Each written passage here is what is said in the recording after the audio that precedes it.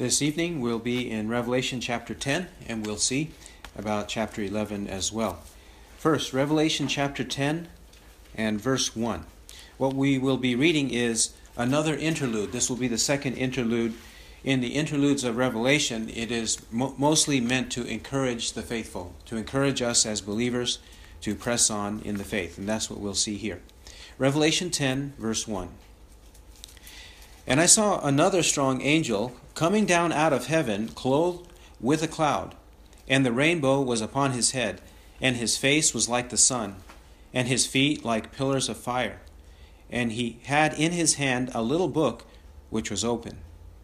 And he placed his right foot on the sea, and his left on the land.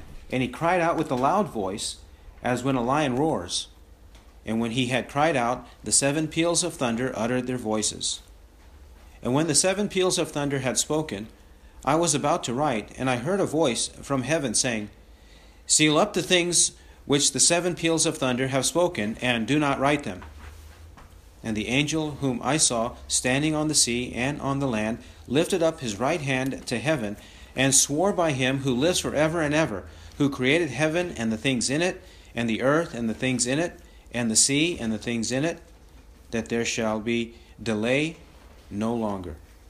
But in the days of the voice of the 7th angel, when he is about to sound, then the mystery of God is finished, as he preached to his servants the prophets. And the voice which I heard from heaven, I heard again speaking with me, and saying, Go, take the book which is open in the hand of the angel who stands on the sea and on the land.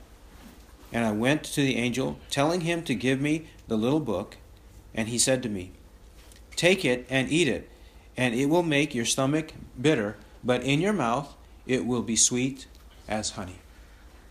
And I took the little book out of the angel's hand and ate it, and it was in my mouth sweet as honey, and when I had eaten it, my stomach was made bitter.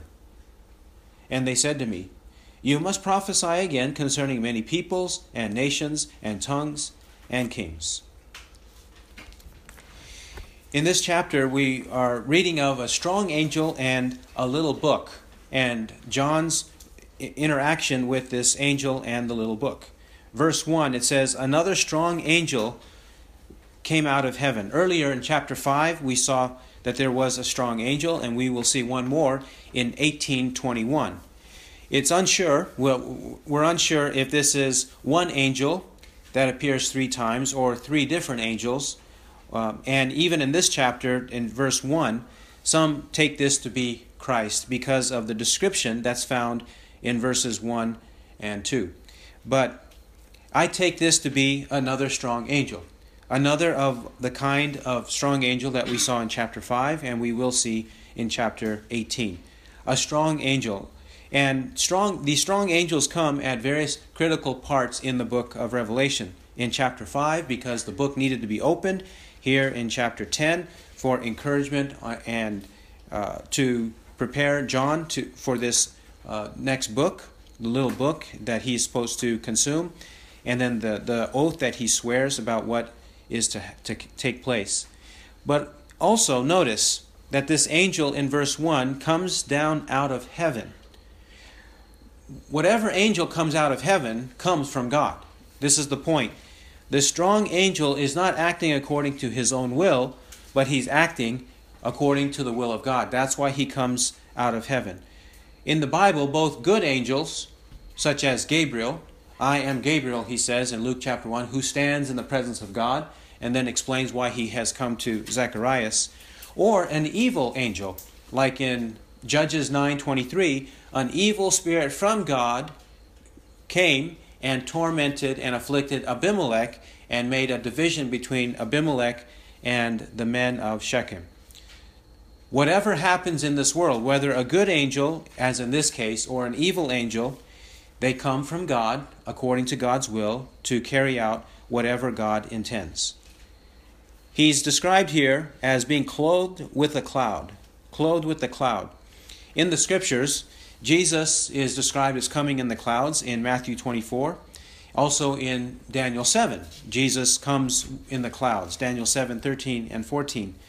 Coming in the clouds is a sign of judgment.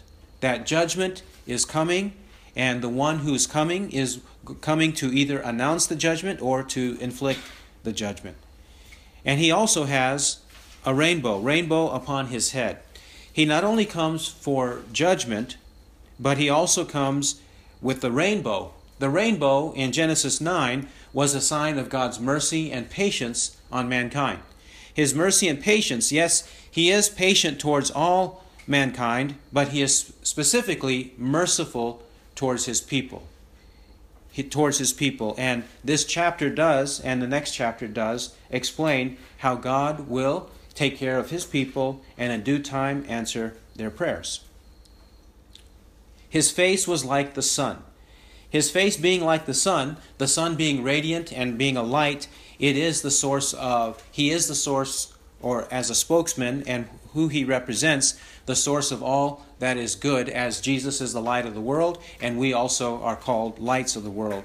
He is radiating the light, the true light that needs to be known, needs to be understood. And then his feet are like pillars of fire. For the feet to be like pillars of fire also is representative. Fire in the Bible representative of testing and inflicting a test and even punishment on wicked people. So testing people to see how they come forth. And if they are wood, hay, and straw, if they are stubble, they will be burned and consumed completely. He comes like this with these various characteristics. But also in verse 2, he had in his hand a little book which was open. This book may be a different book, a book that is describing the things that are about to happen in chapter 11, or it could be the book of chapter 5 that Christ opened, and when he opened it, it remained open. It remained open so that the seals of judgment could be exposed and then inflicted upon the people. And I think that that's the better way to take it, that this is the book that Christ opened, who alone was worthy to open. And so in the book, not only is it a book of judgment, but it's a book of mercy towards God's people and judgment towards his enemies. So then the angel, in verse 2, he placed his right foot on the sea and his left on the land. Right on the sea, left on the land. We see this phrase 3 times in this chapter. Verse 5 also, I saw the angels standing on the sea and on the land. And we'll see this again where the angel in verse 8, the angel who stands on the sea and on the land.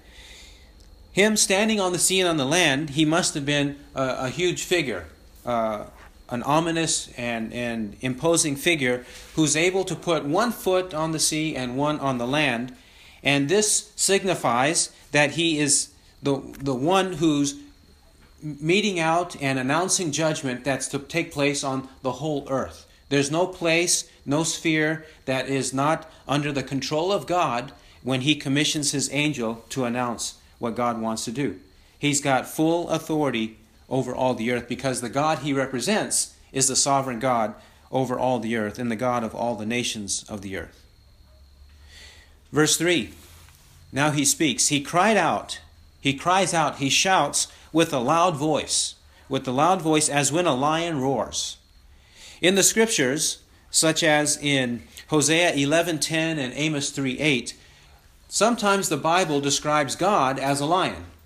God as a lion who roars and shouts and devours his prey according to his mighty power. Yes, the Bible at other times, such as 1 Peter 5:8, describes Satan as a roaring lion seeking someone to devour. But the Bible also describes God that way. And in this case, this representative of God is like a lion that roars, because the lion that roars is indicating that he is powerful, that the prey is conquerable and vanquished. This is the kind of thing that God is announcing, that whatever he wants to do, it will happen because he has all the power. He is the king of the whole world, just as the lion is the king of the jungle. And when he had cried out, the 7 peals of thunder uttered their voices. The 7 peals of thunder, they are unnamed here throughout this chapter, the peals of thunder, and even in chapter 10, verse 11, it says, they said to me. They said to me, the peals of thunder are speaking, and they give John commands. In Psalm 29, God's voice is described as thunder. And there we read several times how God's voice is like thunder, and it may be here that John the Apostle is describing God's voice, the voice of God the Father, as thunder. And he calls it 7 peals of thunder, like Psalm 29. So I take this to be God's voice, thunderous voice. Thunderous voice, a voice that you should listen to, a voice that you cannot help but hear, because it is so loud and so powerful. This is God, and God tells him, do not write them. Do not write the things that you see. We'll see this in verse 4. When the 7 peals of thunder had spoken, I was about to write.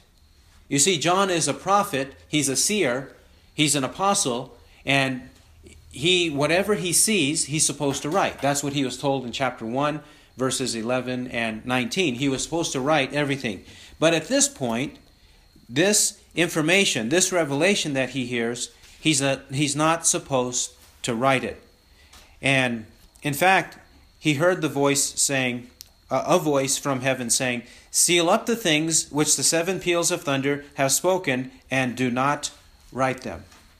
Another voice, we're not told which voice that is, commands him, in this other voice may be the voice of Christ, whoever it was, commands him not to write what he just saw and heard. He's not supposed to do this. Now, hearing something in heaven and not revealing it is also something we find in 2 Corinthians chapter 12. In 2 Corinthians chapter 12, the Apostle Paul was caught up into paradise in 2 Corinthians 12:4. He was caught up into paradise, and he says he heard inexpressible words which a man is not permitted to speak. Inexpressible words which a man is not permitted to speak. In 2 Corinthians 12, it doesn't say what the content was. In fact, it's inexpressible, so it's hidden content. Paul knows it, but not anyone else. And the same appears here in Revelation 10, verse 4. It doesn't say what it was. We don't know. He heard it, but he wasn't supposed to write it. Now, from this hidden information, it could be something related to the future. Likely it is something related to the future that he is not supposed to reveal. But we do know from this passage, such as verse 6, that there shall be delay no longer. The end is coming, and the end is imminent, but he is not supposed to reveal everything he knows about that end. Verse 5. And the angel whom I saw standing on the sea and on the land lifted up his right hand to heaven, and swore by him who lives forever and ever, who created heaven and the things in it, and the earth and the things in it, and the sea and the things in it, that there shall be delay no longer. The angel standing, showing his dominion over both the sea and the land, here at this point he lifts up his right hand to heaven. In the scriptures, starting in the earliest account is in Genesis chapter 14:22, Abraham swears by raising the hand, and various places in the Old Testament they swear by raising the hand, signifying that this is an oath that they are undertaking.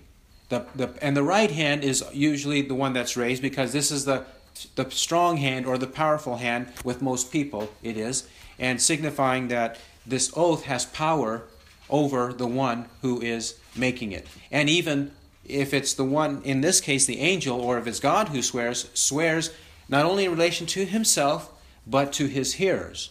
This will happen by the mighty power of God. This oath, this solemn truth that he's announcing, it will happen. Because he swears by God. Verse 6. He swears by him who lives forever and ever. Characteristics of God here. 1, he's eternal. He lives forever and ever. The heavens and the earth are created, and they will pass away in due time, and even people will die because they are mortal. There is death in the world, but God lives forever and ever. He's immortal, He's eternal, and therefore the eternal God is able to control and even to announce and even to promise and even to threaten whatever will happen in His world. His world. He created the heavens, the earth, and the sea, and everything that's in them. He created them all. Since He created them all, He controls them all. He has sovereignty over all. Just as a potter has sovereignty over his clay, just as makers of all kinds of things have sovereignty and control over the things that they make, so God does. He is the eternal creator.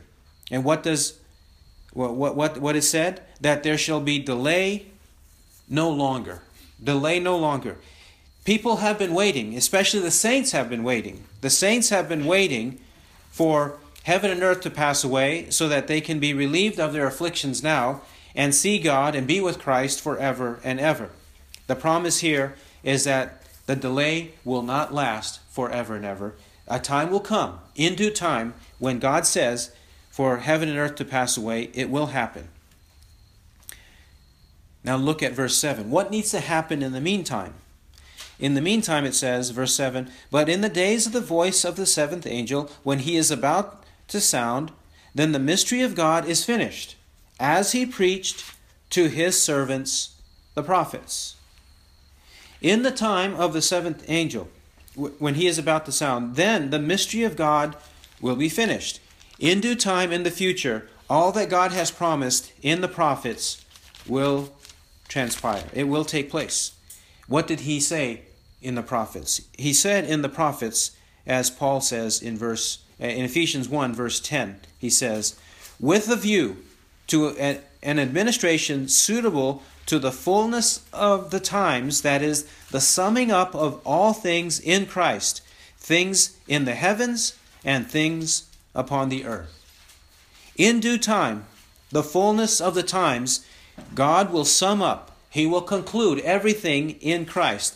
Everything that's in heaven, everything that's on the earth, He will do so because He announced it by His servants the prophets. His servants the prophets is a familiar phrase from the Old Testament, especially in passages such as 2 Chronicles, in Jeremiah, Ezekiel. His servants the prophets are all those messengers of God sent throughout the Old Testament to preach the truth of Christ, to preach the gospel of Christ. And this is what the Apostle John is telling us, that the mystery of God, this mystery of God, things that are unknown, things that are not experienced to the full, those things will in due time be fully experienced and fully seen and realized in Christ.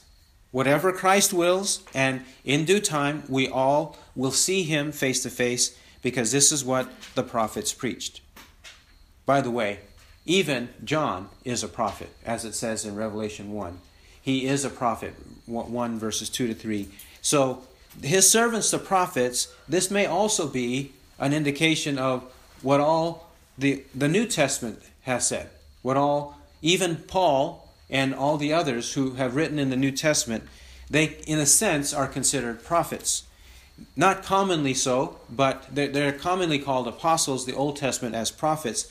But the only difference basically is the apostles saw Christ. That is a big difference, but that is the one difference that distinguishes the prophets and the apostles. The apostles saw Christ in bodily form, and the prophets did not. Otherwise, their ministries were the same.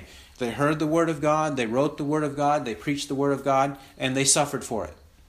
Their ministries are the same. They served God as prophets.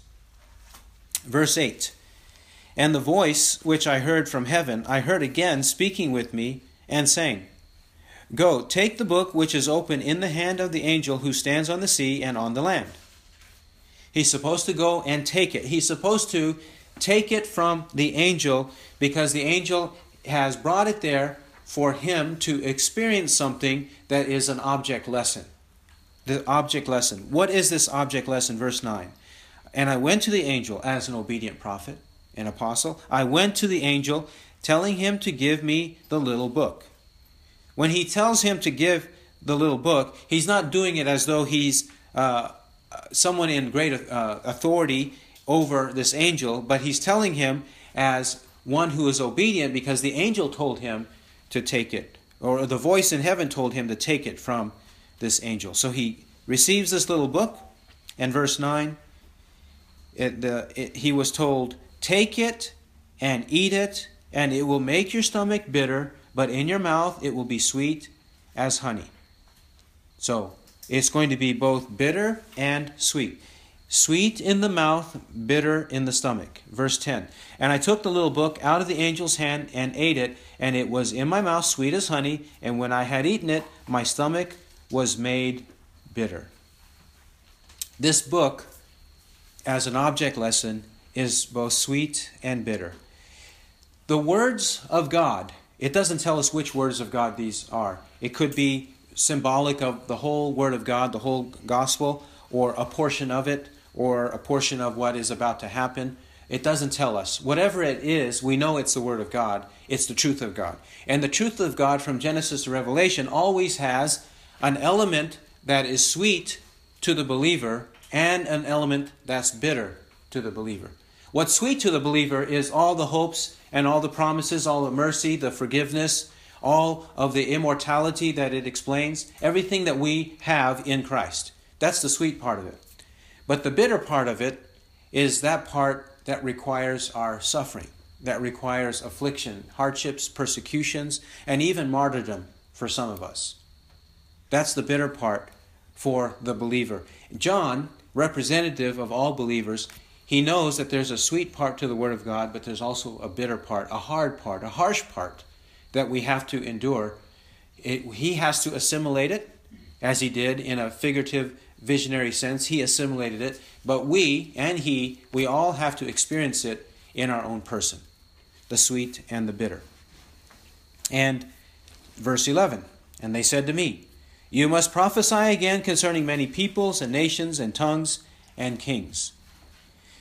See, he must prophesy to various people around the world. This is another way for the Bible to describe people, no matter who they are, from whatever background, you must prophesy concerning them. Some of this he will have to do personally, and some of this will have to be by means of what he writes. And so, in this case, what he has to do is not only what he has to do and prophesy, but by extension, since John, in a sense, is representative of us, what he experiences, what he sees, we eventually will experience and see. And in the sense that this represents us would be that we too are called to prophesy concerning many peoples, nations, tongues, and kings. Now, we not in the sense that John prophesies, but we do repeat what John says. We do repeat what Paul says. We do repeat what Jeremiah, Isaiah, and Moses said. We do repeat them, and in that sense we prophesy. In a sense, we all are prophets. We are all prophets in the sense that we repeat the Word of God. A prophet in the Old Testament and even the New Testament apostles, they tell the future in two ways. They tell the future in one way, that is, foretelling specific events that will happen. They say that Christ will return. There is a day of judgment. There is heaven and hell. And even more specifically about human events, they say that the temple of Jerusalem will be destroyed. They prophesy of how Antichrist will arise. They prophesy of how nations such as the Babylonians will rise and then they will fall. They prophesy like this of specific events. But in the same way, we prophesy of future events that are general and known to all, that there is a day of judgment. We prophesy like that. When we tell people, repent for the kingdom of heaven is at hand, you have to repent of your sins, otherwise the day of judgment is coming and you won't be ready for it. We are prophets in that sense. But we're also prophets in the sense that we pray, and we pray like the prophets. Elijah was a man with a nature like ours, and he prayed that it would not rain on the earth for 3 years and 6 months, and it did not rain. And then he prayed that it would rain, and it did rain, and the sky poured forth, and the earth produced its fruit. So as a a prophet. We are prophets in that sense too. We pray for God's will to be accomplished on the earth. Whether that will is for blessing, for rain to fall, or for cursing, for no rain to fall for 3.5 years. And we can pray and should pray in that same way as Elijah, because James encourages us to do so. James 5:17. Now, chapter 11. Chapter 11. The primary object or subject here is the two witnesses. Chapter 11, verse 1. And there was given me a measuring rod like a staff, and someone said, Rise and measure the temple of God and the altar and those who worship in it, and leave out the court which is outside the temple, and do not measure it, for it has been given to the nations, and they will tread underfoot and the holy city for 42 months. And I will grant authority to my two witnesses, and they will prophesy for 1260 days, clothed in sackcloth. These are the two olive trees and the two lampstands that stand before the Lord of the earth. And if anyone desires to harm them, fire proceeds out of their mouth and devours their enemies. And if anyone would desire to harm them in this manner, he must be killed. These have the power to shut up the sky, in order that rain may not fall during the days of their prophesying. And they have power over the waters to turn them into blood, and to smite the earth with every plague, as often as they desire. And when they have finished their testimony, the beast that comes up out of the abyss will make war with them, and overcome them, and kill them. And their dead bodies will lie in the street of the great city, which mystically is called Sodom and Egypt, where also their Lord was crucified. And those from the peoples and tribes and tongues and nations will look at their dead bodies for 3.5 days, and will not permit their dead bodies to be laid in a tomb. And those who dwell on the earth will rejoice over them, and will make merry, and they will send gifts to one another, because these two prophets tormented those who dwell on the earth. And after the 3.5 days, the breath of life from God came into them, and they stood on their feet. And great fear fell upon those who were beholding them. And they heard a loud voice from heaven saying to them, Come up here. And they went up into heaven in the cloud, and their enemies beheld him. And in that hour there was a great earthquake, and 1/10 of the city fell, and 7,000 people were killed in the earthquake, and the rest were terrified, and gave glory to the God of heaven. The second woe is past. Behold, the third woe is coming quickly. And the seventh angel sounded, and there arose loud voices in heaven, saying, The kingdom of the world has become the kingdom of our Lord and of his Christ, and he will reign forever and ever. And the 24 elders who sit on their thrones before God fell on their faces and worshipped God, saying, We give you thanks, O Lord God the Almighty, who are and who was, because you have taken your great power and have begun to reign. And the nations were enraged, and your wrath came, and the time came for the dead to be judged, and the time to give their reward to your bondservants the prophets, and to the saints, and to those who fear your name, the small and the great, and to destroy those who destroy the earth. And the temple of God, which is in heaven, was open, and the ark of his covenant appeared in his temple, and there were flashes of lightning, and sounds, and peals of thunder, and an earthquake, and a great hailstorm. This chapter has many interpretations. It has many interpretations. One, on the literal side, they could be summarized more on the literal side, and the other on the figurative side. In this study, we will take it on the more figurative side. So, verse 1, And there was given me a measuring rod like a staff, and someone said, Rise and measure the temple of God and the altar and those who worship in it, and leave out the court which is outside the temple, and do not measure it, for it has been given to the nations, and they will tread underfoot the holy city for 42 months. Here, he's given a measuring rod like a staff. This measuring rod like a staff, this is not new here. In Ezekiel 40 to 48, there is a temple described, and there is also a call to measure that temple. In chapter 40, it's given there. In chapter 40, verses 3 and following. So, him measuring the temple, what would this signify? If we're going to take it as on the figurative side, it is signifying the fact that measuring the temple, like it does in Ezekiel 40, measuring the temple signifies the fact that God is the one who appoints it, orchestrates it, protects it. He's the one that puts it in place, and He's also the one that can create upheaval and destruction of the temple. So it could signify that the fact that God is in control of all of these events, even related to the spiritual side of things. Another way to take it figuratively is to say that this is representative of the church.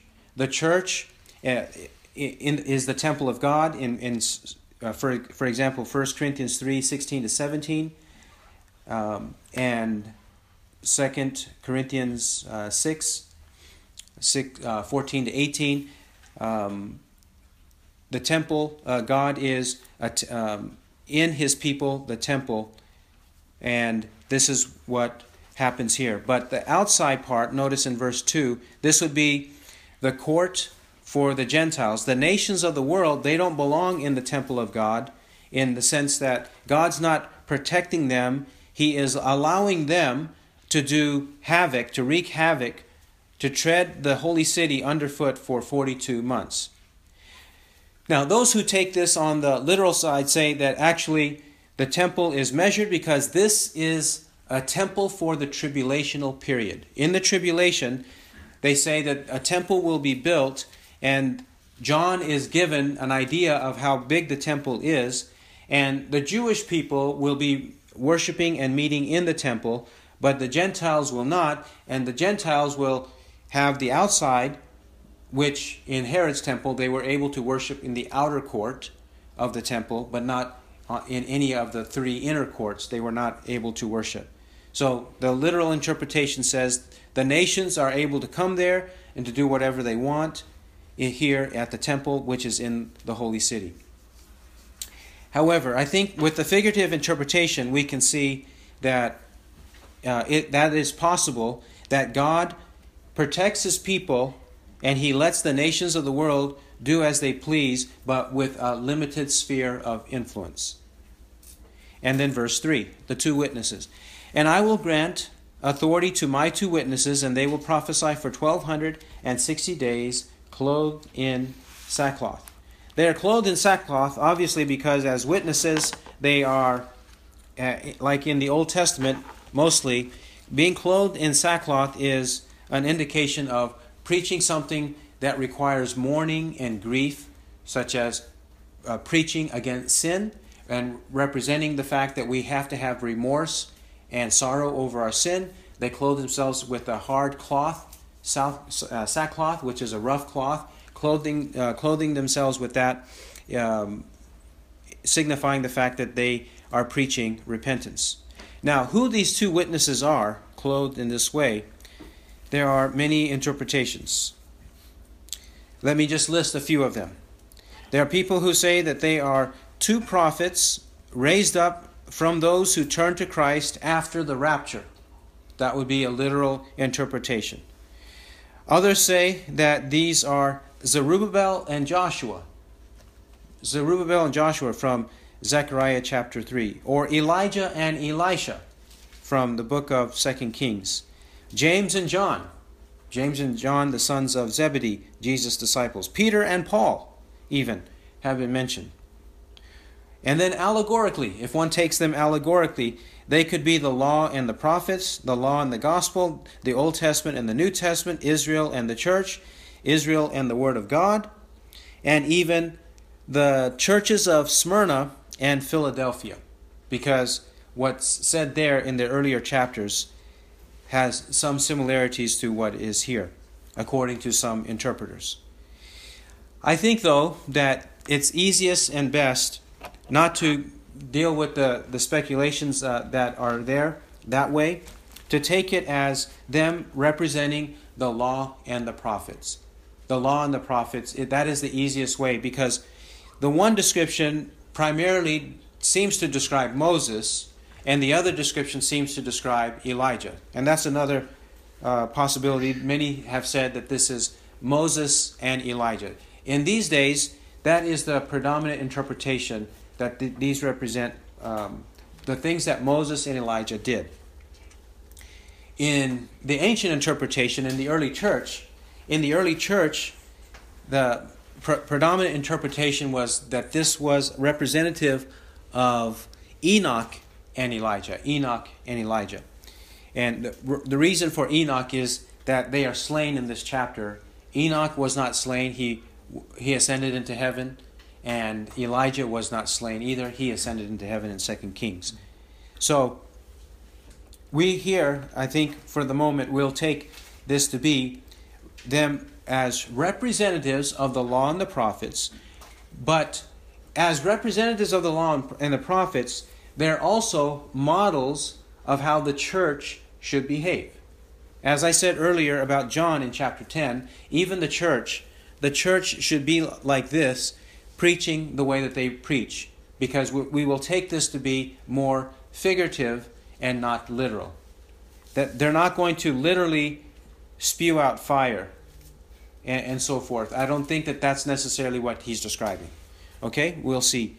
Now, verse 4. He says, "These are the 2 olive trees and the 2 lampstands that stand before the Lord of the earth." The 2 olive trees and 2 lampstands. This has an echo of Zechariah chapter 4. Zechariah 4:11 to 14. And in the Bible, the olive tree produces oil.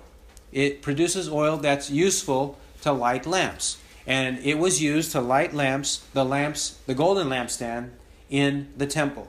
It was used for that purpose. And the oil of the olive tree represents in the Bible the Holy Spirit. In fact, that's what's said in Zechariah chapter 4, verse 6. Not by might nor by power, but by my Spirit, says the Lord of hosts. In that very context, the Holy Spirit is mentioned. So these witnesses, who are also martyrs in this chapter, these martyrs, they are ones who have the Holy Spirit. And with the Holy Spirit, they are also called 2 lampstands. The oil of the lampstands is necessary to light up the lamps, to light them up. And as lamps, just as it says in Matthew 5:15 to 16, that you are the light of the world. The light of the world. So as representatives of Moses, like Moses and Elijah, like them, we too are the light of the world. And we stand before, and they stand before the Lord of the earth. They stand before Him because this is an indication that they are commissioned by Him. This is the same as what Gabriel said in Luke chapter 1, Luke 1:19. I am Gabriel who stands in the presence of God. So those who stand in the presence of God are awaiting their commission from God to do His will on the earth. And that's the same here. Verse 5, "And if anyone desires to harm them, fire proceeds out of their mouth and devours their enemies." Now, they do eventually die, but before they die, they have a preaching ministry. They have a gospel ministry. And during that period, when anyone desires to harm them, and I take harm to mean to malign them, to mistreat them verbally, what do they do when they are mistreated verbally? They have fire that comes out of their mouth. The words of God are described as fire in Jeremiah 23:29. "Is not my word like fire, declares the Lord, and like a hammer which shatters a rock?" His words are like fire. And so when they come out of the mouth of the prophets of God, they devour their enemies. That is, they refute, they confront, they convict, they bring guilt upon their enemies. They consume whatever their enemies might throw at them and make them into ashes. Verse 5 also says, "And if anyone would desire to harm them in this manner, he must be killed." Those who refuse the word of God, they will be killed. What does that signify? They have the second death. Anyone who does not believe in the gospel, what awaits him? The second death. He'll be killed or put to death forever and ever. He has eternal death or eternal punishment that awaits him. Verse 6. These have the power to shut up the sky, in order that rain may not fall during the days of their prophesying. And they have power over the waters to turn them into blood, and to smite the earth with every plague as often as they desire. Here he describes their faith. Just as Elijah had faith in God, and God answered his prayer to bring a famine, a drought on the earth for 3.5 years, and then to bring rain after the 3.5 years. In the same way, these have power to do so. Moses and Elijah were men of faith, and these are plagues that they brought on the earth during their time. In Exodus 7 and 8, Moses did these kinds of things, turning water into blood and smiting the earth with every plague, meaning in that case it was Egypt, but in this case, wherever they go. They are able, by faith and dependence on God, prayerful dependence on God, able to overcome and able to bring God's will on the earth, even if it means affliction on their enemies, by what they pray and what they speak. What they speak in verse 5, and how they pray and what they pray in verse 6. Verse 7. And when they have finished their testimony, in due time, God allows them to remain and to have success in their preaching ministry and their prayerful ministry. In due time, though, when they finish their testimony, the beast that comes up out of the abyss will make war with them and overcome them and kill them. The beast in the book of Revelation will be mentioned later as well. And every time the word the beast is mentioned, it is likely the Antichrist. The Antichrist, he will come up out of the abyss. Coming up out of the abyss is the place where the demons are and where Satan rules, figuratively speaking, and then eventually into the lake of fire, Satan and all his demons will go. This authority and power is coming from Satan. The beast, or the Antichrist, has power that comes from the devil, and of course that power from the devil is even relegated or delegated by God. God has the devil on a leash. He cannot do what God does not want him to do. So God allows him, like the book of Job, Job 1 and 2, to control the Antichrist, and for the Antichrist to make war with them and overcome them and kill them. Antichrist does kill. The devil does kill. Throughout history, he has killed and murdered people throughout history. He has murdered the people of God. He not only murders the people of God, he murders unbelievers too, because all the devil wants is death and destruction. He's a fatal creature, a creature who's lethal and brings about death and misery. Well, eventually, martyrdom occurs. It occurs to them, and they represent us. Some of us will die. Some of us will die for the faith. Verse 8. And their dead bodies will lie in the street of the great city, which mystically is called Sodom and Egypt, where also their Lord was crucified. Their dead bodies will lie there in the great city. It's called Sodom. Sodom because of the great moral perversion, and Egypt because of the great oppression and slavery that occurred there. The great city in the rest of the book of Revelation is clearly the city of Rome. Here, some interpreters take it to be Rome. That's an interpretation I think is wanting because of the last part of verse 8 when it says, where also their Lord was crucified. He identifies the place of the Lord's crucifixion, our Lord's crucifixion, which was in Jerusalem. So I think we must take this great city in this verse to be Jerusalem. So even in the place such as Jerusalem, where dead bodies will be, it will lie there. They will lie there in the street. And what will happen when people see the dead bodies? Verse 9. Those from the peoples and tribes and tongues and nations will look at their dead bodies for 3.5 days, and will not permit their dead bodies to be laid in a tomb. Now, this word, this term 3.5, or this expression 3.5, it is variously described. Here it's 3.5 days for a dead body. Now, after the third day, the dead bodies develop a stench. after the third day. But this is 3.5 days, so there is a stench, and it's apparently a hopeless situation. Only a miracle can overcome that. Even a miracle would overcome it in 2 days, but this makes it more obvious because of the stench that there's nothing anybody can do. There's a point of no return. That's an obvious one, and people see that. That's one issue with the 3.5 days. But the other thing is, notice in verse 2, it says that the holy city will be trampled underfoot for 42 months. 42 months is 3.5 years. 3.5 years. Here, 3.5 days. Because of the incident that happened with Elijah in 1 Kings 17:1, he prayed that there would be no rain. And according to Luke 4:25 and James 5:17-19, that this time of famine and drought in the period of Elijah was 3.5 years. 3.5 years became a way to signify a period of hardship, a period of distress. And so this 3.5 days, this is a time of hopelessness, at least for the people of God, when they see that so many of them are dying, that they feel hopeless and helpless.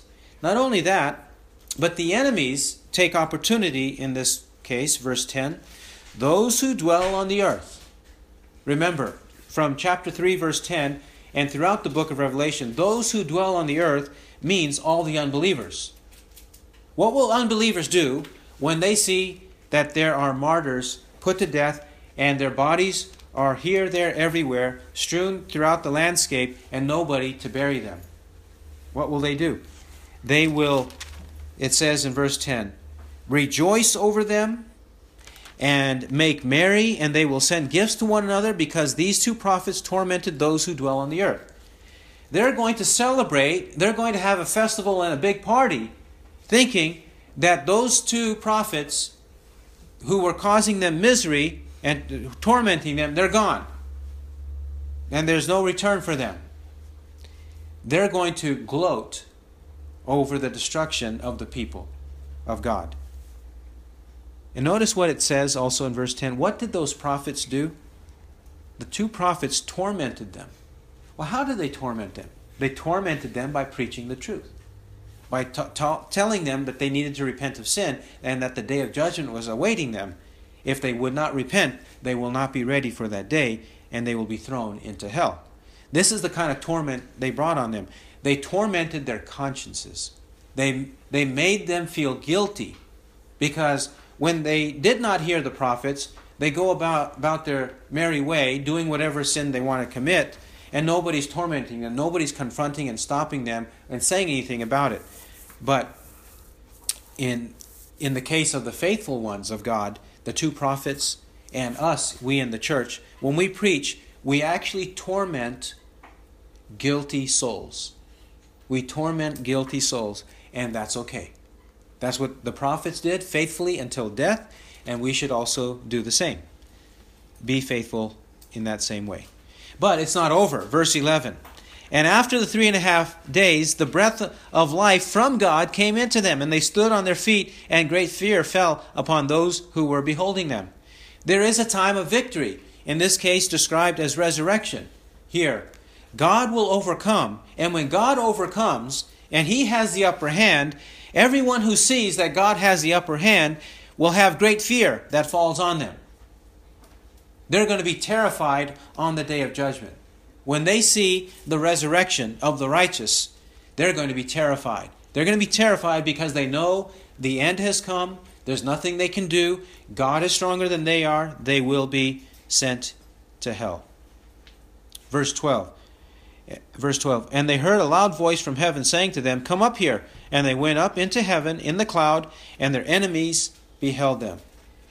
When they see that they are residing with God, they have escaped the torments of the earth, they have escaped all of the persecutions, and they are with God, they will be demoralized. They are going to see it, and they will not have anything to do. In fact, verse 13, and in that hour there was a great earthquake, and a tenth of the city fell, and 7,000 people were killed in the earthquake, and the rest were terrified and gave glory to the God of heaven. Here, great earthquakes in the Bible signify the judgment and holiness and righteousness that God brings upon the people. In this case, there are people who are dead, 7,000 people were killed, and the rest terrified and gave glory to the God of heaven. When it says they gave glory, it's just a way for John to say they are acknowledging that the praise goes to God, not that they are repentant. For example, Philippians 2, 9 to 11, or 5 to 11, in Philippians 2, it says that every knee will bow and every tongue confess that Jesus Christ is Lord, to the glory of God the Father. It is possible for even the wicked on the day of judgment, in their acknowledgement of who they are and who God is and what God has done on behalf of His people and how He's going to punish them, it's possible for them to bow the knee and worship Christ by force. What they would not do now, willingly, they will do there unwillingly. God will make them give Him glory. And that's what happens here too.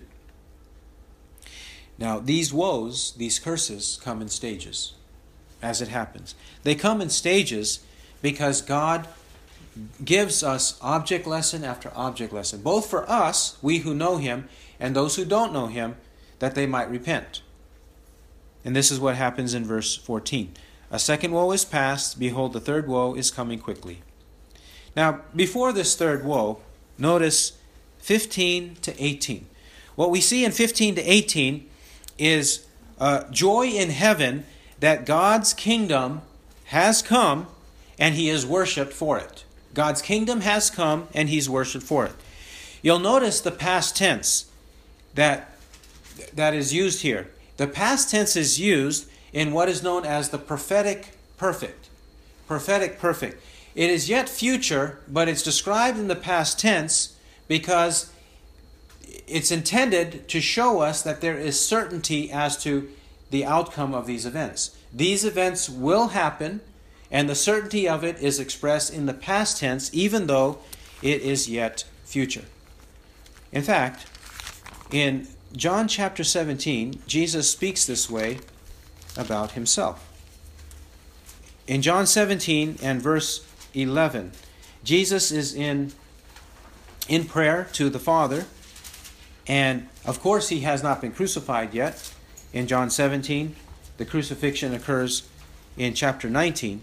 And in 17:11, while He's praying, He says, I am no more in the world, and yet they themselves are in the world. He says, I am no more in the world. He's saying something that is certain to happen, not that it has already happened. The same we could say of Isaiah chapter 53. Isaiah 53, much of that is written in the past tense. Much of it is written in the past tense. 53 verse 2. For he grew up before Him like a tender shoot and like a root out of parched ground. Verse 3, Isaiah 53:3. He was despised and forsaken of men. He was despised and forsaken of men. Verse 4, surely our griefs He Himself bore, and our sorrows He carried. Verse 7, He was oppressed and He was afflicted. Or even verse 6, all of us like sheep have gone astray, each of us has turned to his own way, but the Lord has caused the iniquity of us all to fall on Him. All in the past. And that's what's happening here in Revelation 11, 15 to 18. Past tense, but it's describing future celebration. When all this has happened, verse 15, and the seventh angel sounded, and there arose loud voices in heaven, saying, the kingdom of the world has become the kingdom of our Lord and of His Christ, and He will reign forever and ever. This is the celebration that the world as a unified kingdom, the kingdom of the world in the singular, the world itself that is in the control of God and temporarily in the control of the devil because of this delegated authority God has given to the devil, the god of this world, has blinded the minds of the unbelieving. 2 Corinthians 4:4. Or John chapter 12 and verse 31, Jesus calls the devil the ruler of the world. The ruler of the world. He is the ruler in a minor sense, in a subservient sense, but he won't be that anymore. The full domain, the full authority will be given to our Lord and His Christ, and they will reign forever. They will reign. The devil will be conquered. And we will worship. 16 says, and the 24 elders who sit on their thrones before God fell on their faces and worshiped God, saying, acknowledging who is the ruler, the ultimate ruler, that produces worship. When we know who God is in truth, it should drive us to worship. 17, we give thanks, O Lord God, the Almighty, who are and who was, because you have taken your great power and have begun to reign. We thank God because He's almighty. We thank Him because He's eternal. We thank Him because He uses His great power to reign, to ultimately stamp out all evil and make us victorious. The evil is described in verse 18. The nations were enraged, and your wrath came. The nations were enraged. They were enraged at God and inflicted the people of God. But God's punishment, His wrath, came on them, and God overcomes their anger. God's anger is a righteous anger and overcomes their anger, and they are punished. The time came for the dead to be judged, and the time to give their reward to your bondservants, the prophets, and to the saints, and to those who fear your name, the small and the great, and to destroy those who destroy the earth. We who serve God, the prophets, the saints, all those who fear God, we, no matter who we are, whatever our rank and station in life now, whether we are small or great, whether we have a low rank, we have some laborious job, or whether we have some cushioned kind of job like many diplomats have, whatever it is, small or great, if we believe in God, we will receive a reward. God will reward us with this reward for all eternity. But He will also destroy the earth. When it says to destroy the earth, He doesn't mean just the physical earth. I think He's talking about the people who are destructive and evil. This is what we find, for example, in the book of Genesis. Genesis chapter 6 and verse 11. In 6:11, God sees the earth in the time of Noah. It says, now the earth was corrupt in the sight of God, and the earth was filled with violence. And God looked on the earth, and behold, it was corrupt, and all flesh had corrupted their way upon the earth. Then God said to Noah, the end of all flesh has come before me, for the earth is filled with violence because of them, and behold, I am about to destroy them with the earth. Sometimes the scriptures, like here, describes the earth, meaning the land, and sometimes it's the people on the land as the earth. And in this case, God, in the time of Noah, destroys both the land and the people, and I believe that that's what's happening here too. In Revelation 11:18, both the earth and the people are all destroyed. Verse 19, and the temple of God which is in heaven was open, and the ark of His covenant appeared in His temple, and there were flashes of lightning and sounds and peals of thunder and an earthquake and a great hailstorm. Again here, when God opens up, when God reveals His will, in this case the Ark of the Covenant represented His covenant and His will. When God reveals Himself and He reveals His will, judgment comes on the earth. That's what happens. When God reveals Himself and His will, judgment comes to those who deserve it. This is meant to encourage us. Yes, there are persecutions. There will be martyrdom. That will happen. But God will, in due time, carry out His purposes. For us, He'll vindicate us, and we will celebrate. But also the people, the wicked people of the earth, they will be judged. and get what they deserve. And we are to rejoice when that happens. He who has ears to hear, let him hear what the Spirit says. Amen.